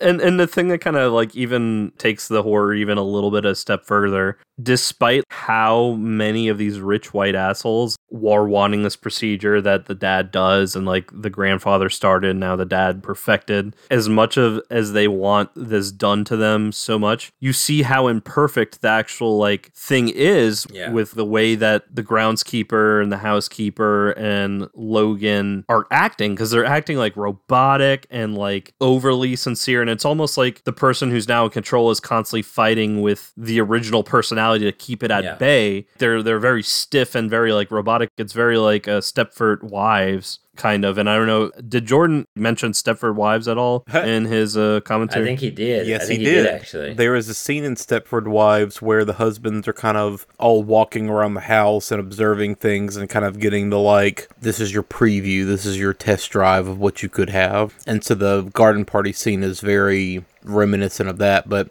to your point about the three people that we do see who have already been coagulated, I guess, which even like that word specifically again goes to like just the notion of homogenization, and that we're just going to kind of mush everything together into this new bland, lacking definition kind of thing, right? This new like status quo. The three people that we do see, like you said, they can't quite keep it together. And there does kind of seem to be a little bit of that inner struggle of, I am this square old white person and I'm now in the body of a younger black person. And I don't know what to do with this. I don't know how to act. I don't know how to behave. I'm trying to like pass in a certain way because that's how my brain functions. And I think I have to be a certain way and present myself a certain way because I don't fundamentally just understand what makes us and what makes people human, right? There's that weird fight of, like you said, the competing entities that are in that body and that struggle that we see that happens every once in a while. Like, there's definitely something going on there for sure. And it bleeds out every once in a while. And you do have to kind of wonder, like you said, whether or not this entire system and method is really working the way it should. Well, and again, the horror of it is that they're still going to keep trying. Yeah. They're still coming to this fucking party wanting to be the chosen one. And whether it's to cheat death or like get his eyesight back, despite it obviously being a very imperfect result, they still want it. And like at the expense of these innocent black people that they're fucking just abducting. Specifically, we're talking about the sunken place, which I love his just use of that and as a device. Yeah. Damn, being trapped down there and you just see it as a screen like way up in the distance. That's terrifying. I remember leaving the fucking theater. I looked at my friend. You know, we were just talking about the film, of course. Like, you know, we are literally those dudes that like will leave the theater and even if it's fucking cold outside, we'll be shivering at the car talking about the fucking experience, right? Sit in the parking lot for an hour afterward. Yeah. But I always felt like it kind of spoke to like the marginalization of black people in America, and specifically like Chris yelling, fucking screaming, you know, and his voice is just drowned out. Yeah. The feeling of being, you know, helpless. It's sad when you think about, kind of makes you a little emotional, right? Like you think about how, and I hate to make a fucking analogy or a connection to a fucking film when it's somebody's life, but all I can think about, you know, is George Floyd. And in a way, that was his sunken place. This motherfucker like put a knee on his neck and fucking killed him. And this dude called out for his mama at the end of his life, you know? And I hate to make it this serious, but like it's just crazy like how just intermittent some of this shit is in everyday life for certain people of color. And that's the saddest part, is this shit is real, you know? Total hats off to Jordan Peele for like bringing this and making it digestible in a way where like people are having real conversations. But yeah, the sunken place, if we talk about anything that really just fucking tripped me out in this movie, that whole scene with the sunken place with that bitch with that cup. Yeah. And she just goes sinking to the floor and he like, oh, bro. Man, I was feeling a little uncomfortable like during that. Oh, like, yeah. Just the idea of being trapped in my own body when someone else is in like the driver's seat. Yeah. And I'm down there looking up, barely can see, hear, or anything what they're doing. Man, like that's like a nightmare. Yeah. That is a nightmare come to life. Yeah. I have never been in a situation like that, but it's just that feeling of when we wake up in the morning, God willing, like we have full control of our life. That feeling of being in a situation where you have no control of your life in that moment. I guess that's the nature of the beast, you know? Well, it is just such a perfect visualization of what disassociation is. Yeah. Not just definitely. unconsciously going into that place, but I think what's even more sad is just the fact that it can be such a coping mechanism for so many people, where it's not somewhere that you're kind of forced to go to. Like you said earlier about just screaming, crying to be heard, and nobody can hear you. You're just so drowned out by everything around you. But the fact that, you know, I have heard people like in my actual life joke about, you know, I was so uncomfortable in XYZ position that I just had to put myself in the sunken place to get through the rest of that interaction. And like the fact that that has already become such a pop culture phrase that we actually use in day-to-day life, and the fact that people willingly have to go there just to kind of get through their day is what's sad to me too. The fact that you're willing to disassociate disassociate from who you are because society like makes it that uncomfortable for you to just exist and live your life sometimes. It's such a terrifying kind of thing. And that moment where she's talking to him and he's telling the story about his mom, and the part where she tells him to sink down the bed, like when the bass hits in that moment, that's where sitting in the theater watching that movie, I was like, holy shit. Like this movie just kind of went to the next level with what this movie's doing, you know, because up to that point, it had been pretty straightforward. You're so scared. You think it was your fault?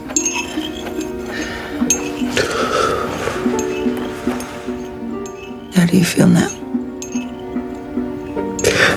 I can't move. You can't move. Why can't I move? You're paralyzed. Just like that day when you did nothing. You did nothing.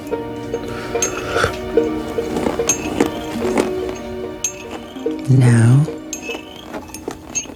sink into the floor. Wait. Sink.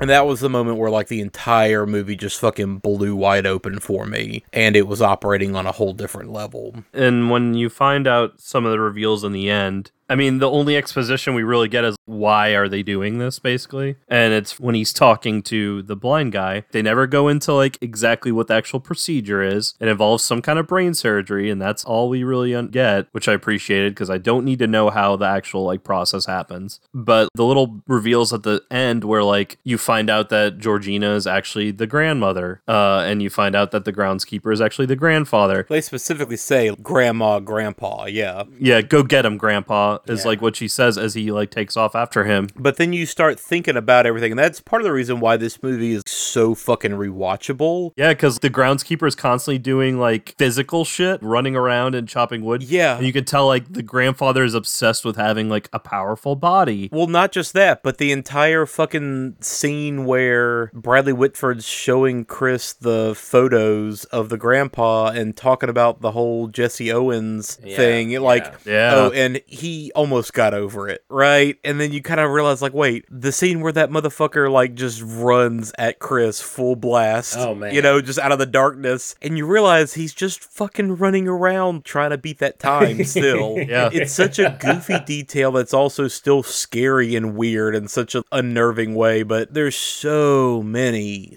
little details that you only pick up on second, third viewing. It is the little details that really make this movie something special on top of already all the other things that it does so well. Even just thinking about Walter and Georgina, who the fuck do you know that's our age named Walter and Georgina?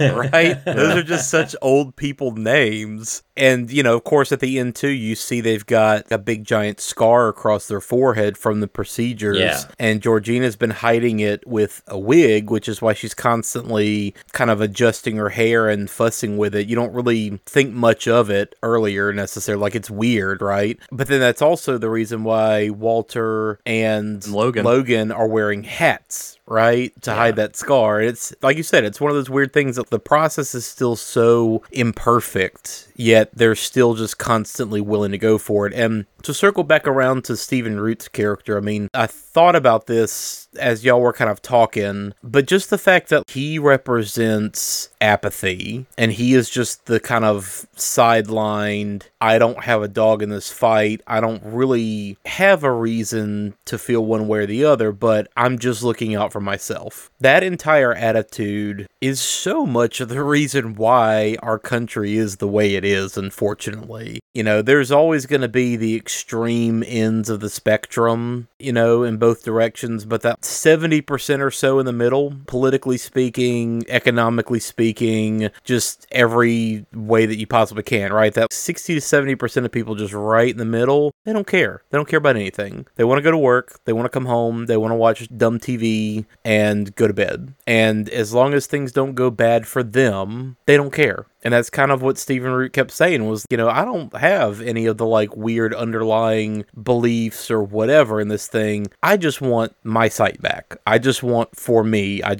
my shit straightened out. And so, yeah, I'm willing to go along with this and just whatever. As long as I get my thing, it's fine. That entire attitude is so much of the reason why, nothing in this country fucking works. And fucking Stephen Root, man, just total tangent, but seeing him in Book of Boba Fett recently was also kind of wild. What the fuck? But in general, too, to the idea that there's just lots of little details, just the way that the parents analyze Chris for any and every flaw is also so telling in this weird double way. Just criticizing his smoking and knowing that you want to take care of that body, we need to take care of this vessel, you don't need to smoke anymore. Just those little weird details, and you don't think anything of it the first time you're watching it. Second time, you've got a whole different context, right? Yeah. Same thing too, the scene with the deer, and there's lots of deer imagery, and it's kind of a twofold thing. I mean, there's obviously all the stuff about the buck and kind of what that traditionally means from a race standpoint and everything else, but I think what's more interesting to me is the idea of the deer, especially the deer at the beginning, representing Chris's mother. And once you find out what happened actually with his mother, and so much of his underlying fear and anxiety and his insecurities stem from the fact that he feels responsible for her death. It's the reason why he gets out of the car at the beginning to see what happened with the deer. And it's the reason why he walks off into the woods, because he's trying to see, did this deer get away? Did this deer live this time? Am I somehow cosmically responsible for this happening again? And just the idea of that kind of being a thing that comes back to haunt him and kind of jumpstarts a lot of this. And overcoming that fear is what kind of helps him power through. And it's interesting too, I mean, we've been talking spoilers this whole episode, but it's interesting too how personal it seems whenever he does kill Catherine Keener. The way that he kind of puts his forehead to hers and kind of embraces her, it's very much in this more intimate way than he dispatches the rest of the family, and it's partly just the weird, again, thinking about what could have been, right? Catherine Keener could have been a mother to him that he never or has not had in years, but also just the fact that she kind of helps him unlock that, and in doing so, it kind of gives him the mechanism he needs to power through and overcome everything else that happens in this story and push through to the end. Well,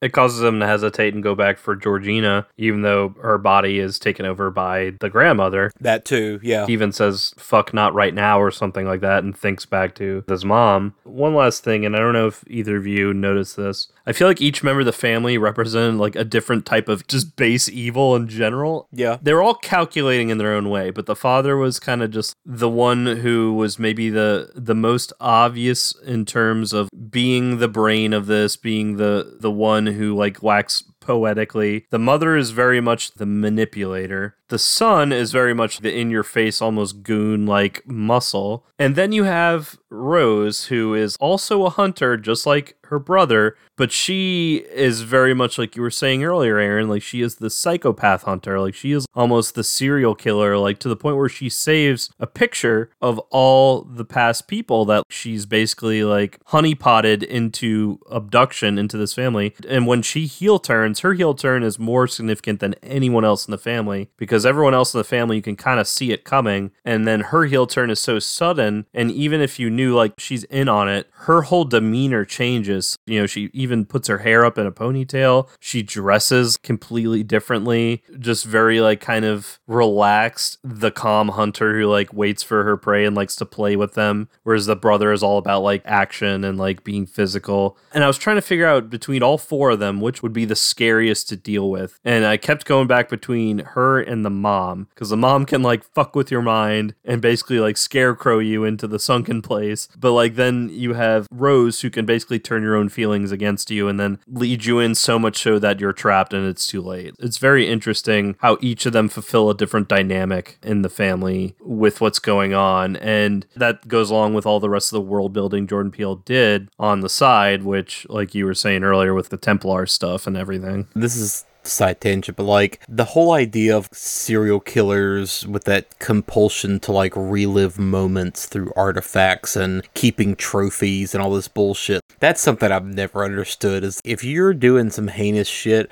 leave no trace, right? Leave no fucking evidence. Well, that's their ego. Yeah, exactly. You gotta have your fucking like weird trophy box of bullshit that you can go back to that is constantly in the back of your head, you know?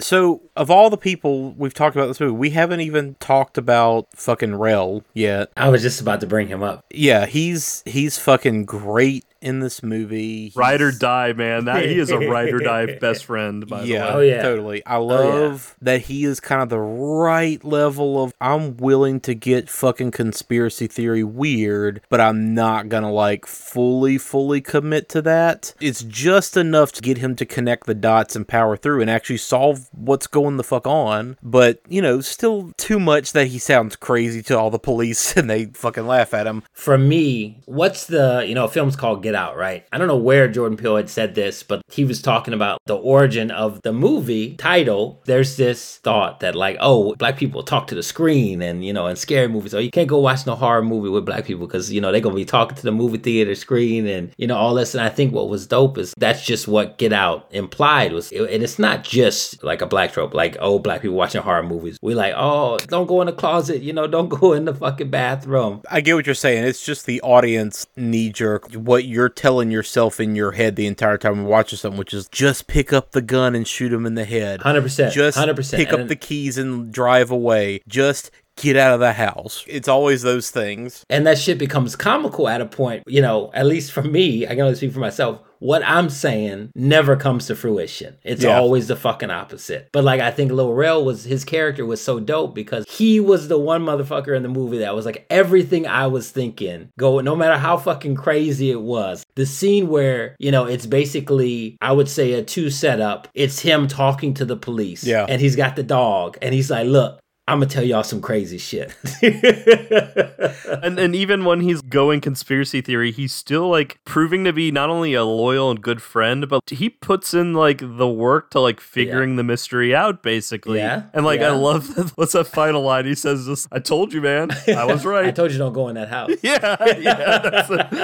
To that point, like, I think the movie is even self-aware of like Get Out idea, because even the title opening track is issuing warning, get out, run, like run. Yeah. If we're going to do like one minor small gripe, the soundtrack was maybe a little bit more in the background for me, but I think honestly that's just because the movie didn't necessarily need a stellar soundtrack because it was already in an amazing movie. But it was great to like hear that opening track and then it goes into Redbone by Childish Gambino. I hadn't heard that song in a minute, so it was nice to like, I was like, ah, damn, yeah, this is awesome. Yeah, that opening track. And what's dope is, as soon as it hits, you're like, okay, I know what my experience is about to be, It gets you. And I think there actually are lyrics. Aren't there lyrics to Redbone that are like, stay woke and don't shut your eyes? Well, it's interesting too because it hits at a moment where you're being introduced to Chris and you're seeing a look around his apartment and you're seeing his photographs and you're seeing who he is as a character before he's even said anything. You get a pretty good sense of who he is right at the beginning, but the song I think is interesting too because it's indicative of who he is. He is, like we said earlier, he's very self-aware. He understands what's going on. He pays attention. He's capturing this side of life that other people are not seeing, right? With his photography. He is the character that is already at that point. And so the song is very much about him in that sense. And it's a very fitting needle drop. But I like the score for the rest of the movie as well too. There's a lot of good shit in there. Peele specifically said he told the composer, like, I want the most weird, fucked up, haunted, Negro spiritual in like a spooky church. That's kind of what I want the rest of the score to sound like. You know, they kind of knocked it out of the park, making that into kind of a thing, right? But yeah, the music in this is pretty solid. And going back to like My Love of Us, he kind of takes that to the entire next level, because that movie also very much uses specific songs, and the score for that movie is kind of next level weird. So it's one of the things like I appreciate that he's very, very conscious of all aspects of filmmaking. You know, there's so many directors that really only pay attention to like 1, 2, 3 various aspects, but he's been so specifically hands-on with all aspects of this movie that it truly is this unique expression of him in that sense. This doesn't feel like a work for hire. This isn't just a script that he like walked onto or a job that he filled in on the last minute. Like, this is just purely his thing. And even something as specific as the music that's largely out of the director's hands is still so much a reflection of his vision for this movie.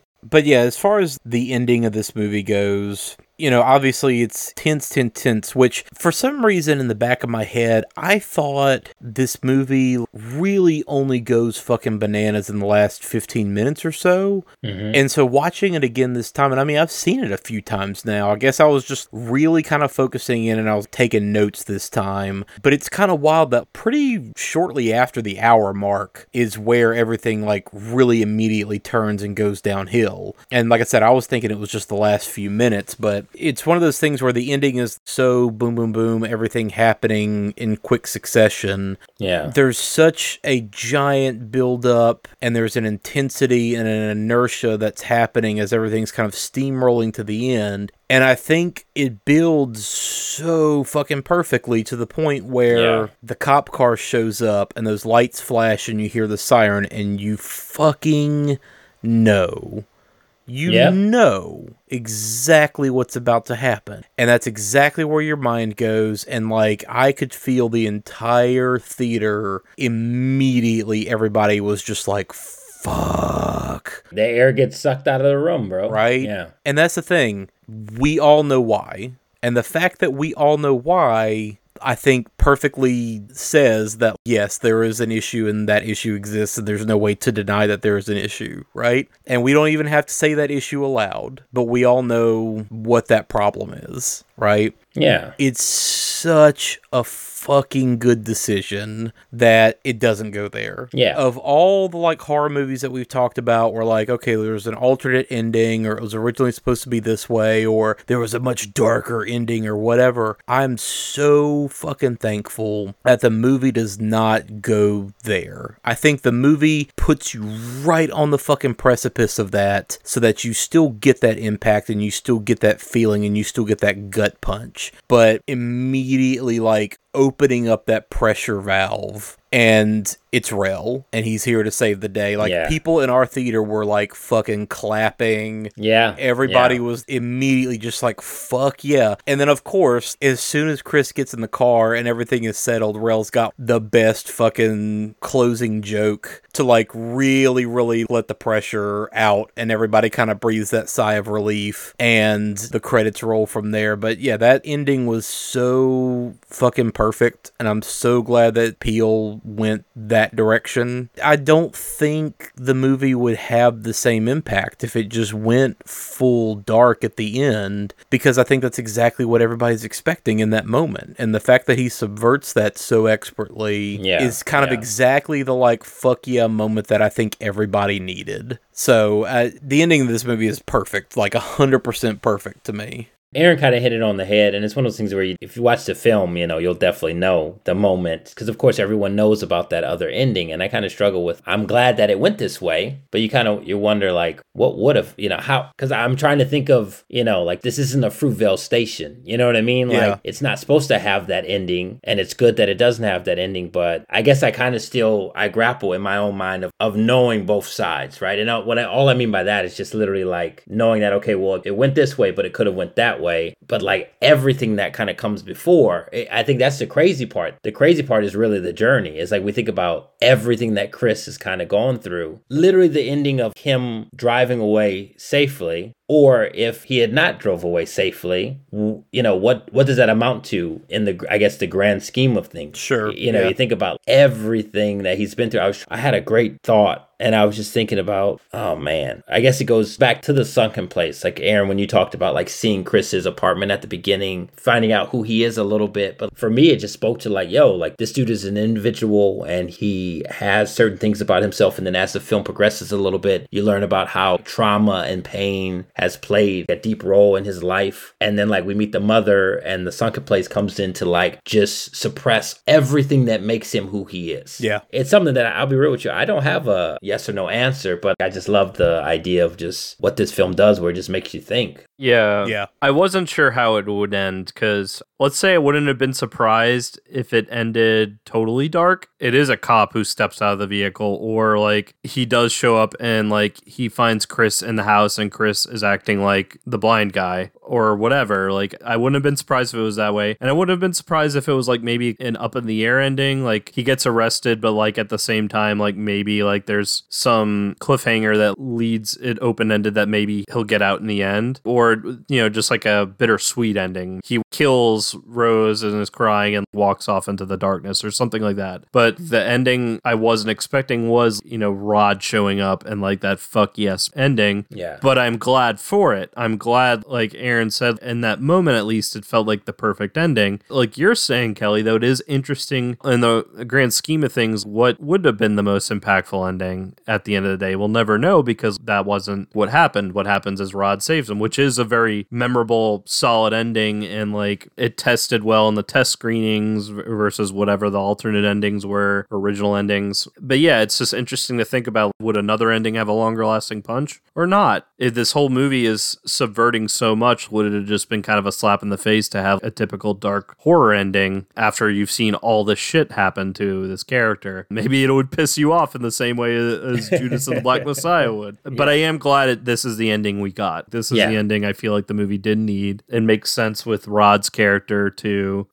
I do kind of like enjoy after like all the shit when you really think of what this family and specifically Rose has been doing to people for so long and what they did to Chris, leaving her just bleeding out on the road. That's what you deserve. You deserve that. The other thing, just talk about false pretenses going into this movie. The only one that I really had was, and this kind of it goes back to like me never seeing the movie and also just how fucking like mislabeled this movie actually was. Of like we had said way earlier in the episode, people just not wanting it to call it a horror film because it is. It's a horror film, capital H horror film. I thought going into it, it was actually a comedy horror film. And while there are comedic elements to this movie, we just talked about Rod, but there are other moments with some of the snappy dialogue and awkwardness. I don't think it's a comedy at all. Like I think it is just a straight up horror movie. It runs the gamut of emotions, and one of them happens to be humor. Well, we've talked about it before, but comedy and horror are very much utilizing the same mechanisms, and so much of it is about timing, and so much of it is about reveals, and so it's somebody who excels at one typically does the other well as well. Again, just we talked about Key and Peele, the sketch show earlier, and just how it kind of deftly blends those two things even there. And that's the weird thing. The fact that it was Jordan Peele who made this movie, that wasn't an aspect as to why I was assuming it would be a comedy horror. It was all just the mislabeling of this movie when it dropped and like when it was going through award season and everything. In my mind, I was like, of course Jordan Peele can bounce from comedy to horror. Like that makes sense to me. It's just interesting that everything else, all the media surrounding this movie kind of mislabeled it. Yeah, it's a horror movie. It's scary, it's creepy, it's dreadful, but it does have some laughs in it too. Two more quick things and then I think we'll probably wrap it up. So I hate the like rich people thing of someone else did a thing and I'm going to take credit for that. The scene where Catherine Keener's like, cool, I'm gonna go get dessert, and she walks into the kitchen and the door swings open and you see Georgina already fucking standing there with the dessert. because duh, she fucking made it. And then Catherine Keener walks back into the dining room with it and is like, oh yeah, I just, put this together. Haha, here I am with this dessert I made, and sits it on the table. Like, she doesn't say I made it, right? But it's that same impression. Heather and I watched through Succession, and it's something that happens on that show all the fucking time that drives me up the wall. That's such a specific thing to be bothered by. That entire show to me drove me crazy because fucking shitty rich people drive me crazy. But like, that specific thing happens in that show a lot. Oh, I'm going to go do whatever. And then really, like, somebody else, your help, they've already actually been the ones who put in all the work and did it. And you're just going to pick it up and bring it and present it to everybody as if you actually did something, right? That's just one of those weird rich people things that drives me up the fucking wall. Well, Manny, I was going to say, but now let's take it to another level with this fucking movie. It's almost like Inception in a way. I get exactly what you're saying, and it fucking drives me too. But let's just say, for instance, let's dig a little deep real quick. Let's say the real character of Georgina didn't like to fucking cook at all in her life, right? Yeah. So in a way, it's not her cooking. It's the fucking crazy grandmother who literally stole her body. Yeah, making her cook. And it's like a whole nother level to that shit, bro. Yeah. I didn't even think about that until you just said it. The other thing I'll say too, during that opening driving scene where Chris and Rose are driving down that wooded road out in the middle of nowhere, 100 fucking %. I knew that this movie was filmed in the deep south for real, because that's our fucking pine trees and vines and woods and everything else. And it's one of those things that I can pick out in movies. Oh yeah, no, this was shot either in Alabama or Louisiana or Georgia, because those are like southern pine trees, etc. As we were watching it in the theater for the first time, the credits rolled and it gets all the way to the end and it's, oh yeah, we'd like to thank the city of Fairhope, Alabama, and we were just like, God damn it, of course. Some things like Chris's apartment were in Mobile, Alabama, the rest of it was in Fairhope, which the irony of this movie being about rich, kind of secretly sketchy, racist white people, and that being in Fairhope, the massive real world hilarious irony of that is pretty great. Yeah.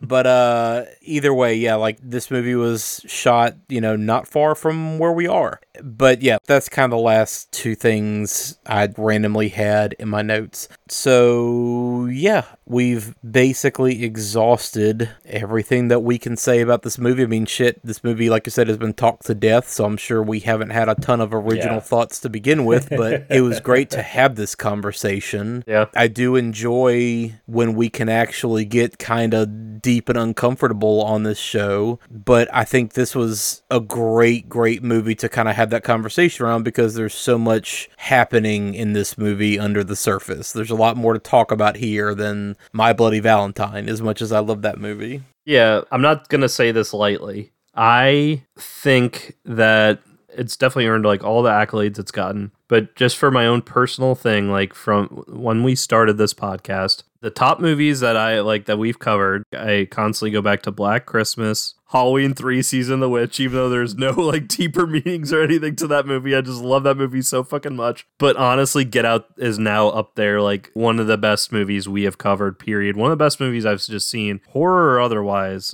I didn't really want to like get into that much because there was just so much more we had to talk about with this movie. But this movie really was one of the best watches I've had of any movie I can think of off the top of my head, at least since we started this podcast.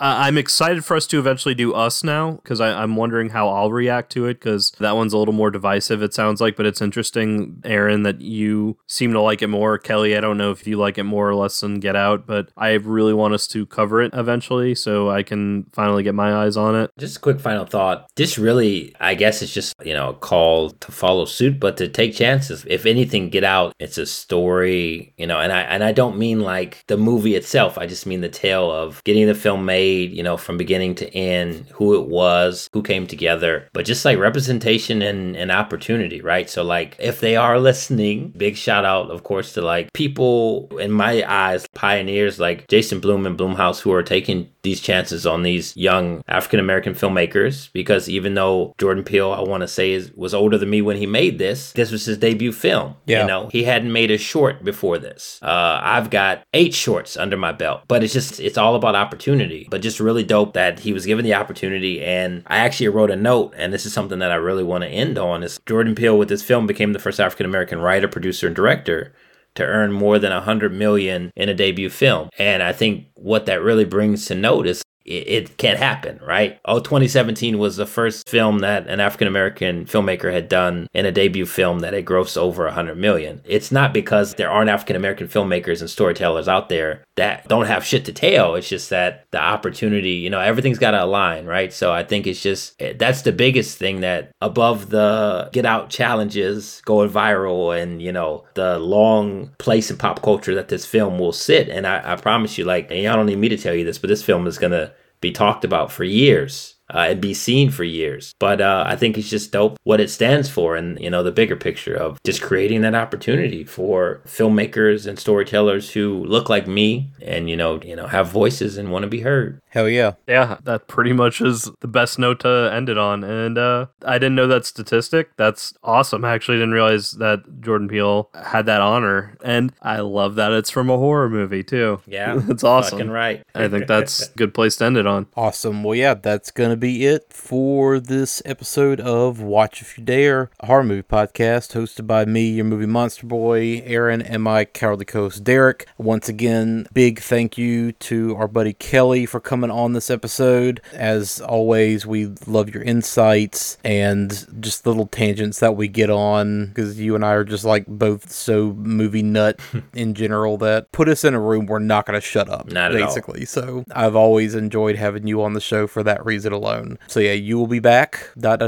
We have some interesting plans for some upcoming episodes, so Kelly will be back for sure. But until then, you can check us out on all the podcatchers that are out there at this point, so we don't have to name them off anymore. We are available if you need us. We are on social media at Watch If You Dare on Facebook and Twitter. And as always, big thanks to my little brother Jesse Mansfield, aka Party Gator, for the music bumps at the beginning and the ends of all of our episodes. You can check out his music on Bandcamp under Opossums, Big Clown, and all the other associated acts that he has. So go check him out, get some music, and throw him a couple bucks. Speaking of music, check out our Spotify music playlist. That's tagged at the top of our Twitter and Facebook. If you are going to check us out, please consider rating and reviewing us, specifically on Apple Podcasts, Podchaser, and yes, please. We've actually been showing up on a lot of the charts on Good Pods for film history and film analysis, which is pretty cool. Kelly, is there anything that you want to plug? Is there any of your work you want to get out there? Or? Nothing at the moment. I actually am, and it's funny. It's a horror film. I'm, I guess, in pre-production. It's going to be a short. I'm not trying to go and venture into a feature, but I am in the midst of writing my next short film right now, which I'm very, very excited. Yeah, you'll have to keep us up to date. So maybe we'll have some more news on that next time you join us. Man, this was a long one, having Kelly on and talking about Get Out. This is a long one. Are you going to be able to get it edited on time?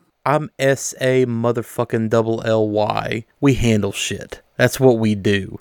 Consider this situation fucking handled.